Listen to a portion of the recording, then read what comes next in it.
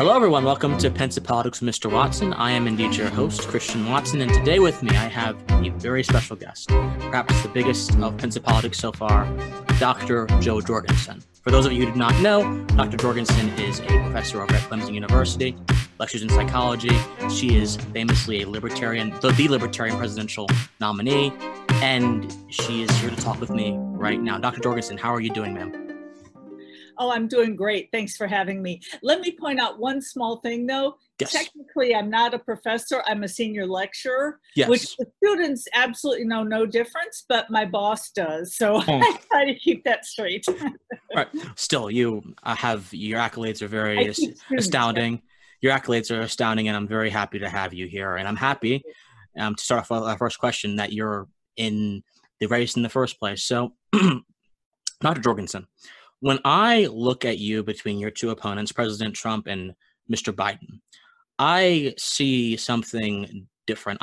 Not just the fact that a lot of people have been pointing out, that you're a woman and that should mean something and that means that you're better than whatever that. I'm not going to get involved in that debate.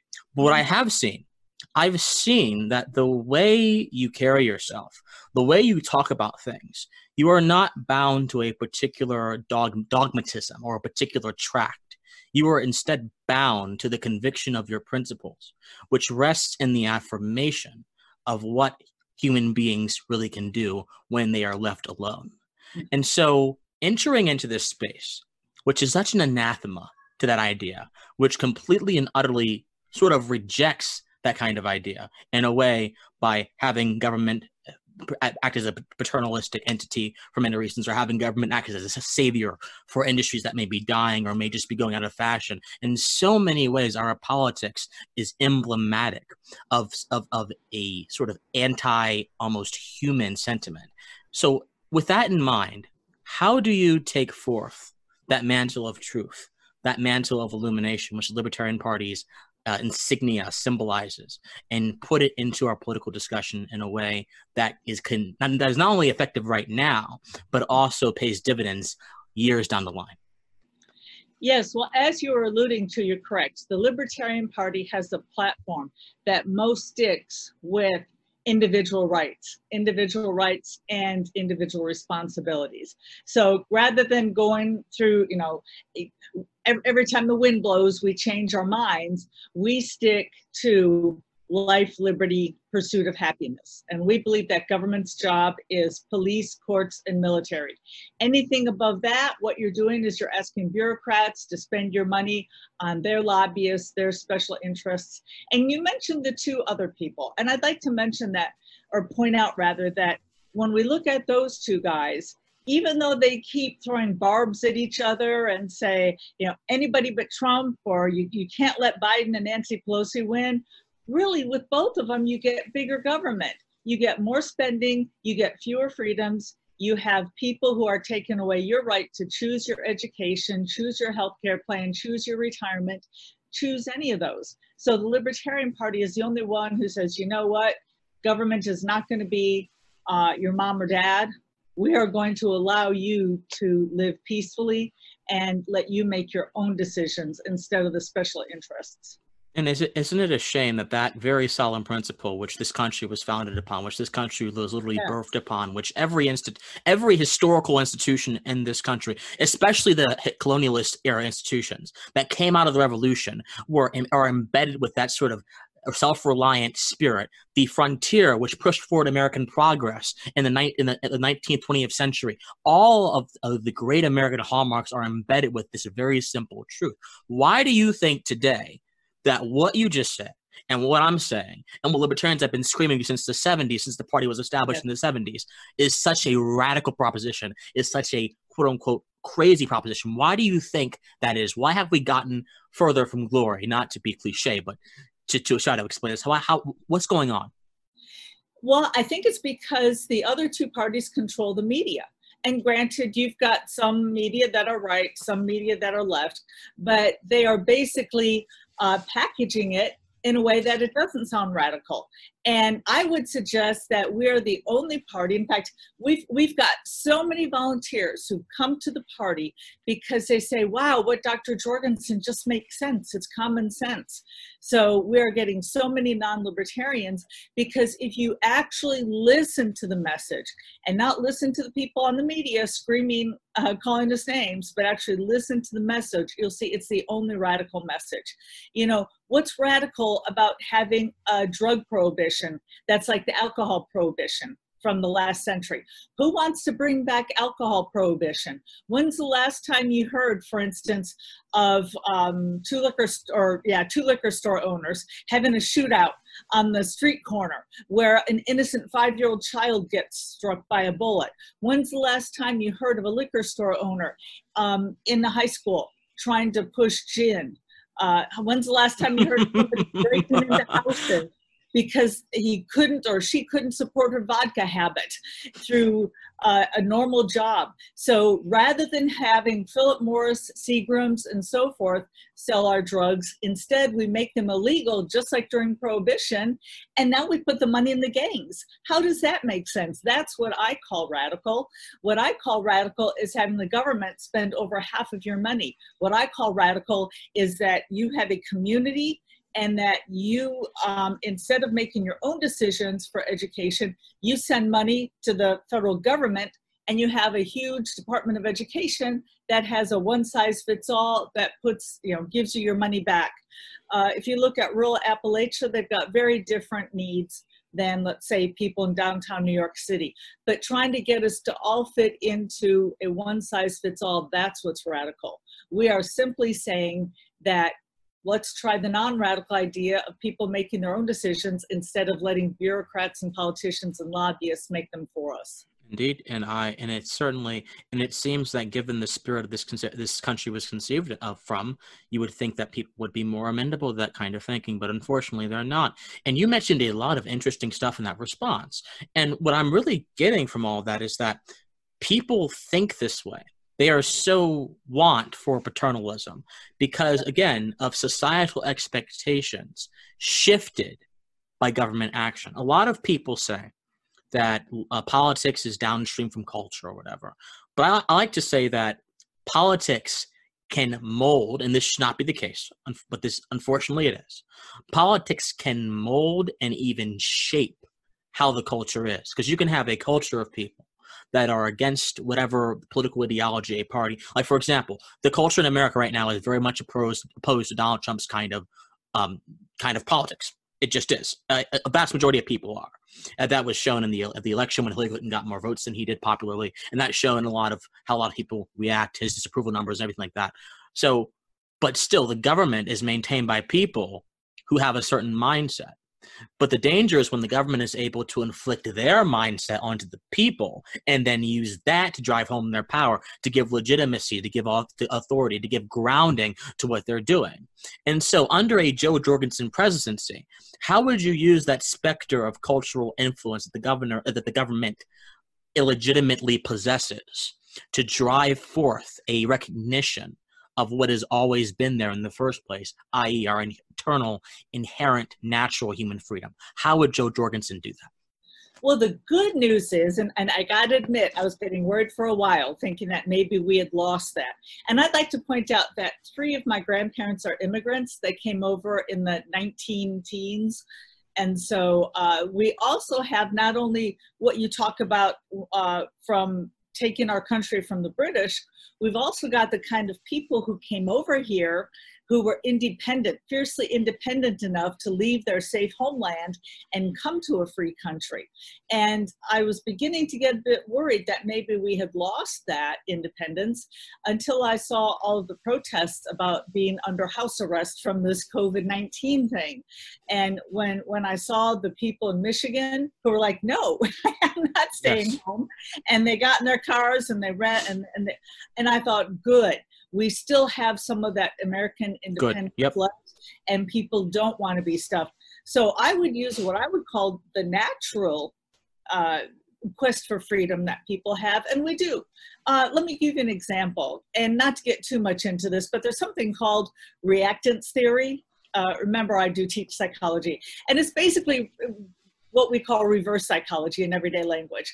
Not sure if you heard the stories about Tipper Gore, Al Gore's wife, who back-started the Parents Music Resource Council, and they wanted to ban CDs. So this will tell you how far back it goes.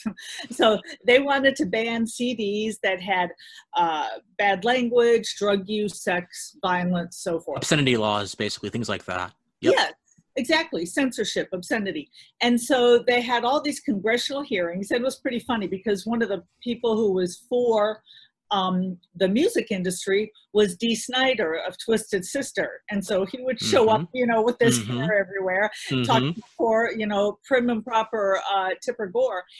And they arrived at a compromise in which they could still sell their, you know, raunchy rock and roll music, but it had to have a little sticker on it saying, you know, bad language and that kind of stuff. And so what do you think happened to all the albums with the little sticker on it saying parents beware? Well, every 15-year-old and 16-year-old, they were like, okay, that's the CD I want. The one with the little sticker that says that I shouldn't get to listen to it. Yeah. So when you do something like that, you get the opposite effect. And that's what we're seeing right now, especially with people being locked up with the virus. Yeah, not only that, but I mean, if you look at any hip hop or rap album, it's almost like a trademark or like an artistic statement by many rappers to say explicit parent discretion advice. I mean, that's literally a trademark and an artistic point. Me. They made that from a thing that's supposed to be discouraging to literally an artistic trademark. So even when the government imposes their mindsets upon the people, the unique American spirit is going to convert that into a sort of profit or a sort of benefit for themselves. And that's what an entire industry of people have done. So it backfires. Right. Yeah, and so my point is I wouldn't have to instill this in the culture. It's part of human nature. People do not like it when their freedoms are taken away, and they try to get that choice back. Absolutely. Now let's shift to, because I love the more abstract theoretical questions, but I know that you're running presidential campaign and most Americans want to know about the meat and potatoes. A little abstract. Yeah, but let's talk about the more meat and potato stuff. These past few weeks, and I'm sure you've known Dr. Jorgensen, have just been incredibly perilous. They have been just absolutely perilous for this country, for race relations, for everything. This has been perilous with the death of George Floyd. And then, you know, in Atlanta last night, a man getting shot at a Wendy's for falling asleep at the drive-thru, the chief resigning, and the coronavirus protests before that. A lot of this stuff has simply come to a head. And a lot of people are using these occurrences to try to sort of read the tea leaves about where American culture is right now, or where the American political consciousness most importantly is right now. So in your opinion, let's start with one of the more basic questions. What do you think about where number one, Americans are in the relationship to the police, and number two, where is your campaign in relationship to law enforcement reform? Because I had talked to Spike Cohen, you're running me, a week ago. He talked about reform and qualified immunity, all that kind of stuff. But sort of in the mentality, what mentality does the Jorgensen campaign, beyond particular policy prescriptions, possess about the current state of law enforcement in America? Well, let me answer that part first, because that's the simple part. The federal government should have absolutely nothing to do with the police. Crime is a local issue. Amen. Assault, robbery, burglary, all of that's a local issue. And I will leave it up to the police departments, the mayor, the city council, the taxpayers, the voters. Let them handle it. And again, maybe different policing communities have different ideas. Now, of course, if somebody's rights are being violated, then we would step in. For instance, George Wallace, in one of our neighboring states, by the way, Alabama, who stood there and prevented Black students from disgusting person. Exactly. So okay, then the federal government gets to be involved. But for simple policing, federal government should be completely separate from local, have absolutely nothing to do with them. So that's the easy part. Now, as far as where we are now, I would suggest that it's the federal government being where it shouldn't be that's caused all of this. So a lot of people don't realize that the federal government is giving tanks, grenade launchers, and some of these other equipment to local police departments. They're giving them money to buy extra equipment. They're giving them free training. And so now you've got a police department that looks more like soldiers, like a military operation than police. And what that's going to do is that's going to escalate it, because, you know, once again, looking at psychology, you've got this equipment lying around, you're more likely to be aggressive, you're more likely to use it. Whereas if you don't have it, then you might try to be maybe a little more diplomatic. So what I would do is I would stop that. And I'd like to point out, this is how we got to this point with these tanks and paramilitary stuff. If you put on a referendum, you know, right now we're having problems in Atlanta, unfortunately. Where somebody else was killed, they shut down the interstate. I saw where 75 and 80, I know that part well, where 75 and 85 merged. And here's what I would point out. If the voters of Atlanta had a referendum and they said, okay, would you like your taxes raised to whatever, build a new school, build a new park? You know, some people might say, yeah, our school's kind of crumbling, we need a new school. Other people might say, no, we can do fine with the school. I don't think I want a referendum. You know, I don't want to raise taxes. So maybe maybe it'll pass, maybe it won't. But if they put a referendum, do you want your taxes raised so that our police department can buy a tank? So that our police department can buy a grenade launcher? I think the police department, or I think the voters are going to say, no, I'd rather have the new school building. And so we wouldn't have that kind of equipment. But instead, people pay their federal taxes to the government. They buy the tanks, and then they come back, dangle them, and say, wouldn't you like a free tank? And of course, who's going to turn it down? Because their thinking is, well, if I don't buy the tank, or if I don't take the free tank, well, then the people in Texas will get it, or the people in Iowa, or whoever. And I don't want my tax dollars going to benefit somebody else. So sure, I'll take free stuff. And now we are where we are. Yeah, law enforcement should not be involved in bidding wars, especially if their goal is to protect people's rights. They should be bidding against nothing. It's ridiculous. And I'm happy that you brought up the militarization of the police, the program that Congress passed to give police, like explicitly give police military weapons. They have no business having anything like that. But I'm curious about something. And they wouldn't have it. And they wouldn't have it if it weren't for a bloated federal government. Absolutely. So I have a question about something, though, because you posed a very interesting question there. You said that if we put the power in the people's hands, like to decide how they want their police departments to be composed, the Constitution and everything, they could decide it better than politicians could. I agree with that sentiment. But let's say the people in a particular locality are infected with a law and order mindset and have a very legalistic approach to policing, and think that the police are the saviors of mankind and that the police should have all power to destroy the evil criminals or whatever. I'm not trying to be hyperbolic. This is how some people think, literally, and it's scary, but this is how some people think. In that instance, couldn't they then use that vote to empower a police department that might not necessarily being enabled to promote the securing and the preservation of rights for the people in that area? Because this is one of the problems with democracy, of course, with full democracy, is that it gives too much power to people that may not have good intentions for liberty, things like that. So what do you think about that? Right. And there are two different kinds of democracy, where you have just simple vote and then you have representative.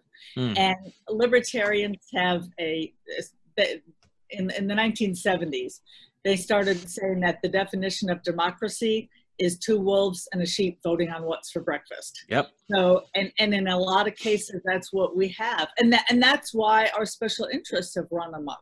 So that's how we got here. Now, I guess, I'm not sure exactly what your question is. Is your question, should the federal government ever get involved, or how do you change the culture? I mean, yeah. Well, first of all, I would say that the cities and towns are better able to change the culture themselves. Agreed. Anybody who's interested, great story. Look at what happened to Camden, New Jersey. They had horrible corruption. They had, rampant discrimination, violating people's rights. And they pretty much just shut down the entire police department and got a new one. And now things are going great. But notice that's Camden doing it. They're the ones who know the people, and the federal government, just as a default, should not get involved unless it's absolutely necessary.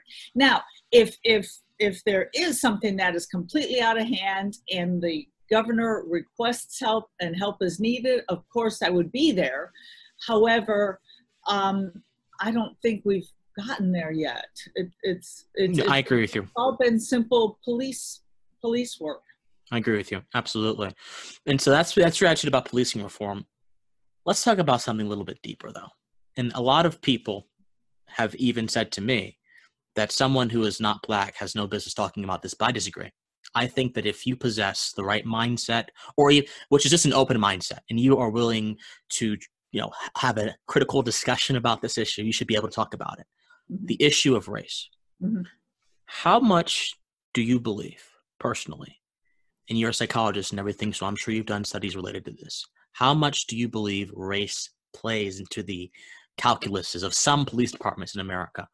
Do you believe in the idea of systemic racism, or do you believe that this police brutality and so on and so forth can be explained through other, perhaps equally bad causes that are not necessarily linked explicitly with racism? Well, first of all, as a scientist, as a social scientist, I know that you can never point to one cause for behavior. There's always multiple causes. Remember, some of those include genetic and biological on top of what's going on at the moment. So we've got all sorts of causes. But I will say that absolutely there's been systemic racism right in the laws of our country. And I like to point to two things. First of all, after the slaves were freed, the slaves were actually going through a very economically prosperous era. The first 10 years, they were out there, they were skilled craftsmen, because remember, they were the ones doing the work. And so they're out there offering their excellent talents or excellent skills at a lower price because they're just getting into business, which, by the way, is what I did when I started my business. I offered lower price. Yeah, I offered lower prices because that's what you got to do to get your foot in the door. So they're out there just booming, and the whites are scratching their heads going, oh my gosh, how do we stop this? How do we get our monopoly back? Well, instead of competing with them on price, instead of saying, okay, we've got to offer better quality and better pricing, instead they wrote it into the law. And that's how we got Jim Crow laws, because whites could not compete economically, so they used the force of government. And then the other part I would like to talk about is the rest of the story for the Rosa Parks story. Most of us have heard of Rosa Parks, the Black woman who was ordered to sit in the back of the bus and she refused. And we all think she's a hero. She was. What a lot of people don't realize is, first of all, about 60%, 60 to 70% of the ridership were Blacks at the time. And secondly, that bus was a government-owned, government-run bus. That was the government telling Rosa Parks to sit at the back of the bus. Now, let's put that in today's terms. Let's say that Uber or Lyft or one of the transportation companies mistreated the best 60% of their customers. What would happen to them? They'd go out of business. As well they should. As well they should. But with government, you've got no accountability, and that's just one more example of racism built into the system. So of course we're where we are, and I'd like to point out that under the free market, there is much less chance for racism, because if you're selling a product, and I love Milton Friedman's example, let's say you're a baker, you don't care if you buy wheat from a Black man or a white man or a Black woman or whoever. You want to get the best wheat for the lowest price because you want to make a profit. And so you're going to make you don't care about color because you want to make a profit. Now, are there some people who do care about color to the point that they'll cut off their nose to spite their face, that they will say, yeah, I'll pay for a higher grain from a white person? Of course, but they're more likely to go out of business for having that racism.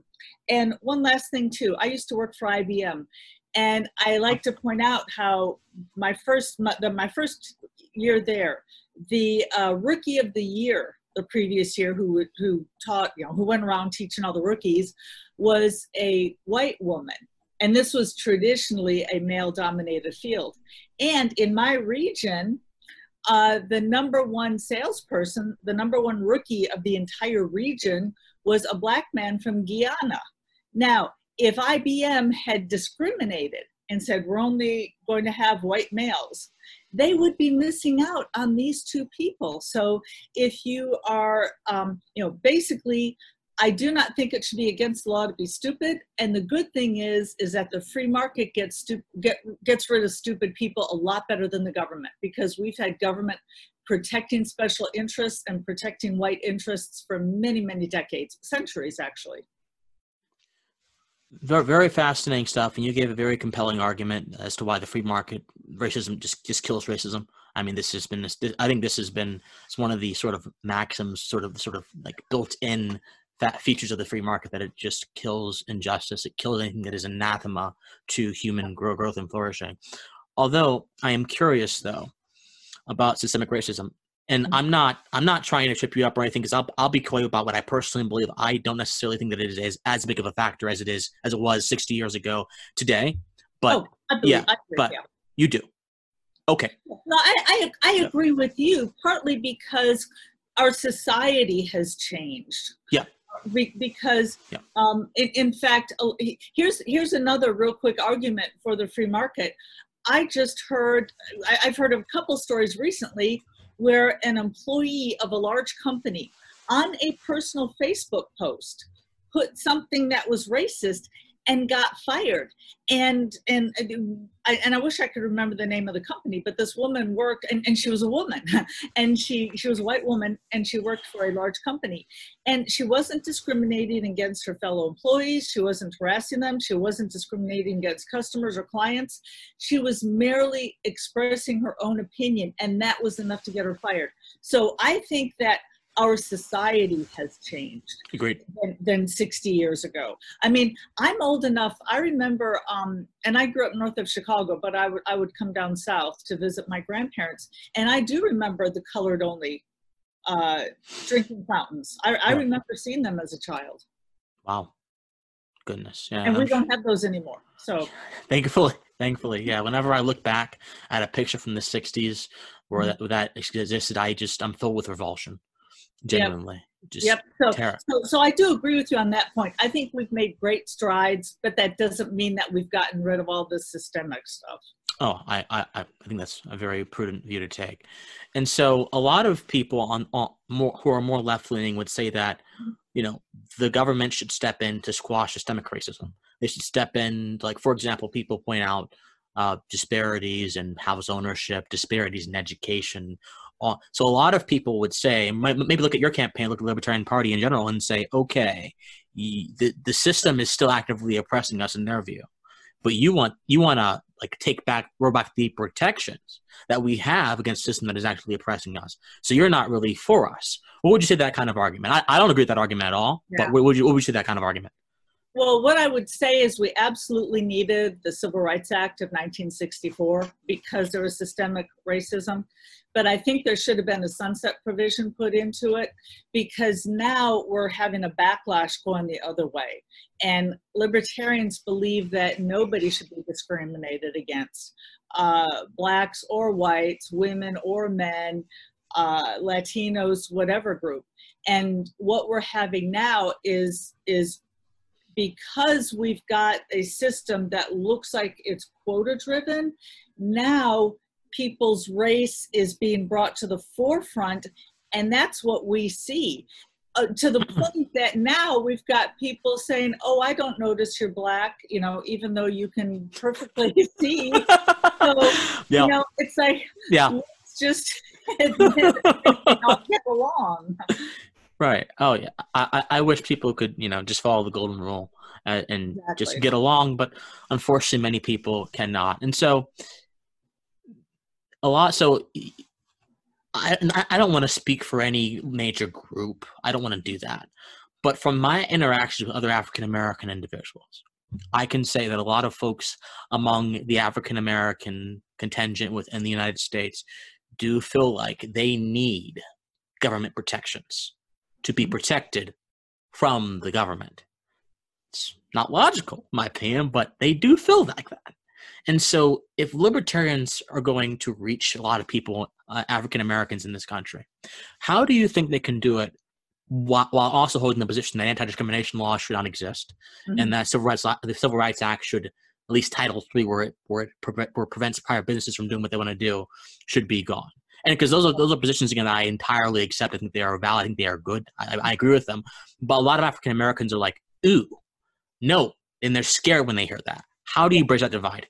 Well, I would say, first of all, there's a difference between government and how government treats people and private industry and how they treat people. And I would point out, if you look at the government, for instance, in South Carolina, there was a case that made news in which a white woman had a black repairman come fix, I think it was her washing machine. And and the guy owned his own business. He was very successful. And she said, you know, how are you doing with all this race stuff going on? And he said, well, thank you for asking me. And they just kind of, what they said, you know, open a dialogue. But, and he said that, you know, now here he is, a successful businessman, profitable. He says he does not do nighttime repairs because he's afraid somebody would mistake him for, you know, for being where he shouldn't be. And he said that he had gotten stopped by cops 6 times in the previous year. And I was floored. And part of the reason was because, you know, being in the appliance repair profession, sometimes he would have appliances and people thought, oh, he's black, he must be stealing this refrigerator or whatever. And I gotta admit, I was appalled. I can't imagine getting pulled over 6 times, not for speeding, you know, not for running a red light, but just because I've got appliances in my truck. So, but that is government, and that needs to be stopped. So if somebody says, if a person of color says we're being treated unfairly, we need changes in the system, I would say absolutely you need changes in the government system. What I would say is that the private industry is the group that has led the way to less discrimination because they are Great. looking at a profit. And let me give you an example with gay rights. A lot of people don't realize that the Walt Disney World in the early 90s started offering benefits to spouses, to partners of their gay employees in the early 90s. That was like 20 years before the government came around to doing it.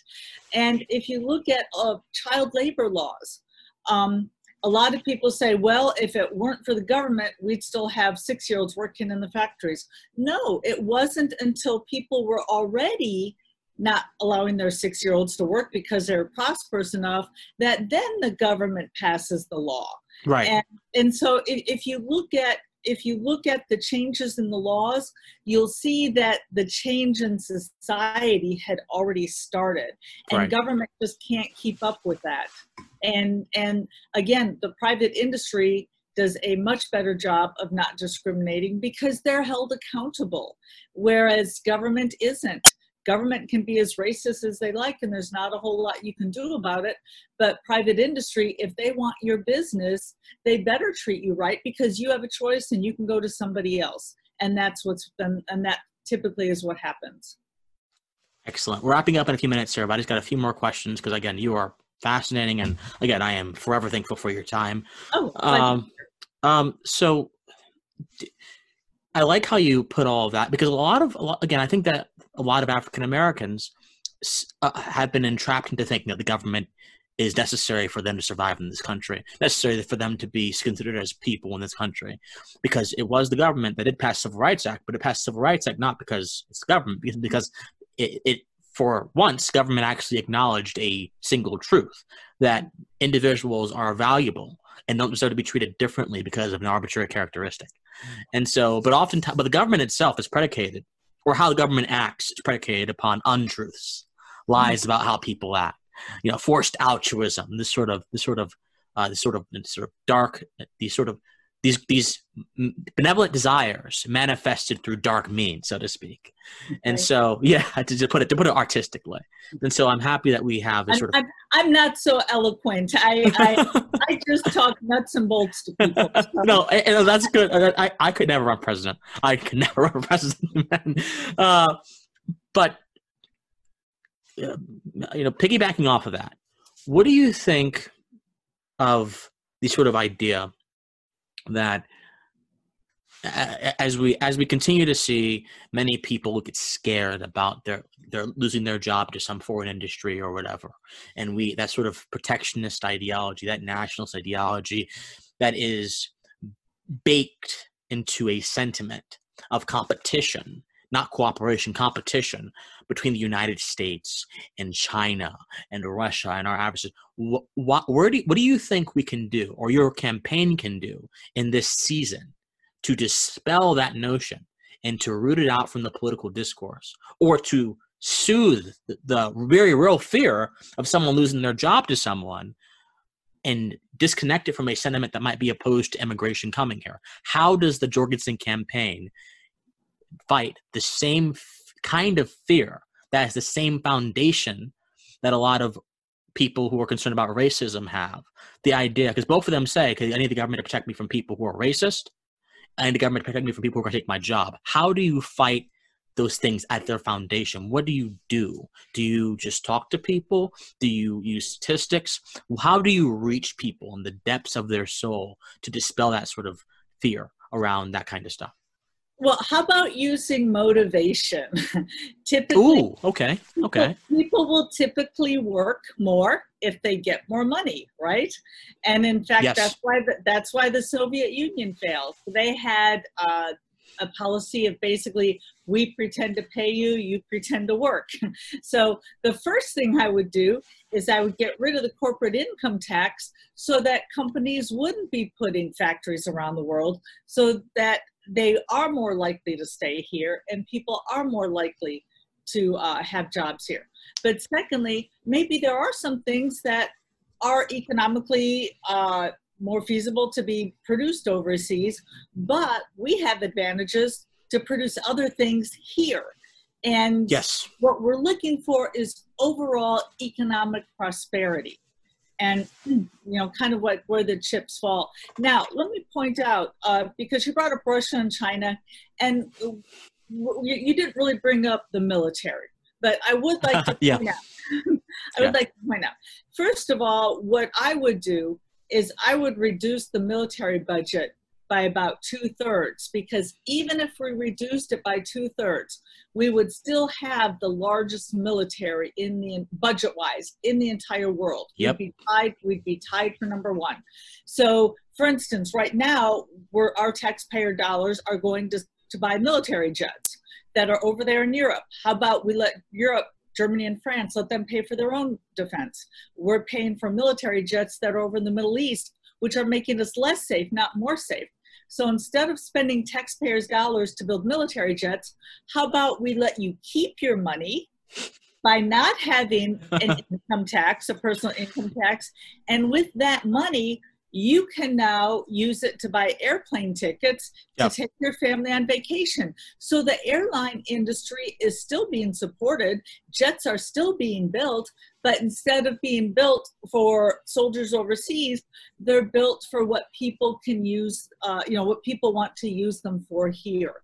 So let's bring our troops home. And what I want to do is turn America into one giant Switzerland, armed and neutral, in which we have peace, in which young people are not having their lives put at risk. We have families together, and there's just no reason for us to be the world's policeman anymore. And then I'd also like to point out that, like the old saying, where goods cross borders, troops don't have to. So a personal incident that happened to me in the early 80s, I was driving a Fiat Spider, and I do enjoy driving. And so I was parking in a parking lot, and I see this older gentleman coming towards me, and he's kind of got a scowl on his face. And I thought, oh, I didn't cut you off, did I? Like, I thought I was driving nicely. And he comes over and he's just glaring at my car. And he tells me he's a World War II veteran, and how dare I drive an Italian car? And yeah, so well, I was actually kind of afraid of him, but you know, but no, I did not want to get into a debate with him or an argument, because he served our country, and I'm just so thankful to anybody who gives up their, you know, some of the prime years of their lives 100%. to defend our country. So I was not about to get into a debate with him. But if I were to get into a debate with him, what I would have said was, you know what? If we keep buying cars from Italy, they're not going to bomb us. You know, Japan bombed Pearl Harbor, right? They're not going to bomb one of the countries that buys the most Toyotas and Hondas. You tend to not bomb your best customer. So if we can have free trade, that's one of the best military, you know, the best defense is a good offense. That's one of the best military offenses in which to have good relationships with these countries. So we can reduce the military and we can spend the money for what we want to, not put it overseas with aircraft, troops, ships, and so forth, and let people make their own decisions. Absolutely. I could not have said it better myself. Absolutely. Just two more questions, Dr. Jorgensen. Sure. So much more basic questions than I promise. Your campaign going forward. And I know Mr. Cohen and I on our interview talked about this. I think this is going to be the campaign that redefines the political scene in America to permanently include the Libertarian Party in the national scene. Do you have that same feeling? And what is your campaign doing to get included in the debates? If you can talk about that, to get included, to advertise, to promote, things like that. What are you doing to get the message out, especially in the age of COVID-19? Well, first of all, yeah, the good news is like Joe Biden, I'm kind of stuck in my home. So for once, we're on an equal footing there, because the Democrats and Republicans are not on an equal footing. We have to spend, I can't even tell you how much money on ballot access, because basically when, you know, we were on the ballot in all 50 states, like 3 election cycles in a row, 3 presidential election cycles in a row. And then they started getting worried about us. And so then they started throwing out all these roadblocks for us. And what's interesting is that if you look at some of the hoops we have to jump through, when other countries do it, our federal government labels those countries as not having free and fair elections, and yet they're doing the same thing in this country. So they're putting up roadblocks. So what we're doing is we're trying to get to people through social media, and we're doing a great job because, first of all, we are just overwhelmed by how many volunteers that we've had sign up. Many more than we thought. And what's even more exciting is so many of them are non-libertarian volunteers. Wow. We were really caught off guard by that. I mean, of course, we welcome them in, but usually when a campaign starts off, you start off with your core people and then you spread out. But we started out with our non-core people. And we've heard in the media, of course, they keep referring to them as 2 old rich white guys, which of course helps us. And people are saying, yeah, we don't want another old rich white guy. And so I would at this point like to mention to, if you'd like to, please come to joj2020.com and help us out. And please vote for me next November to show those people. And to further answer your question, a lot of people got the polls wrong because they were only polling recent voters. They did not look at people who never voted or hadn't voted in 20 years. And these people were saying, I'm sick with the system as it is. I want an outsider like Donald Trump. Well, now we've got this supposed outsider who parachutes in to the presidency. And I don't mean that derogatorily. What I mean is he doesn't have 40, 50 years of political favors to repay. So he comes in without that baggage, and he still gives us bigger government. So if all hope is lost for a Republican to ever get a smaller government if Donald Trump can't do it without his political baggage. So that's what I would say to everybody is, if you're looking for a real alternative, to vote Libertarian at all levels in November, and to come to our website at joj2020.com. And that dovetails perfectly into my last question for you.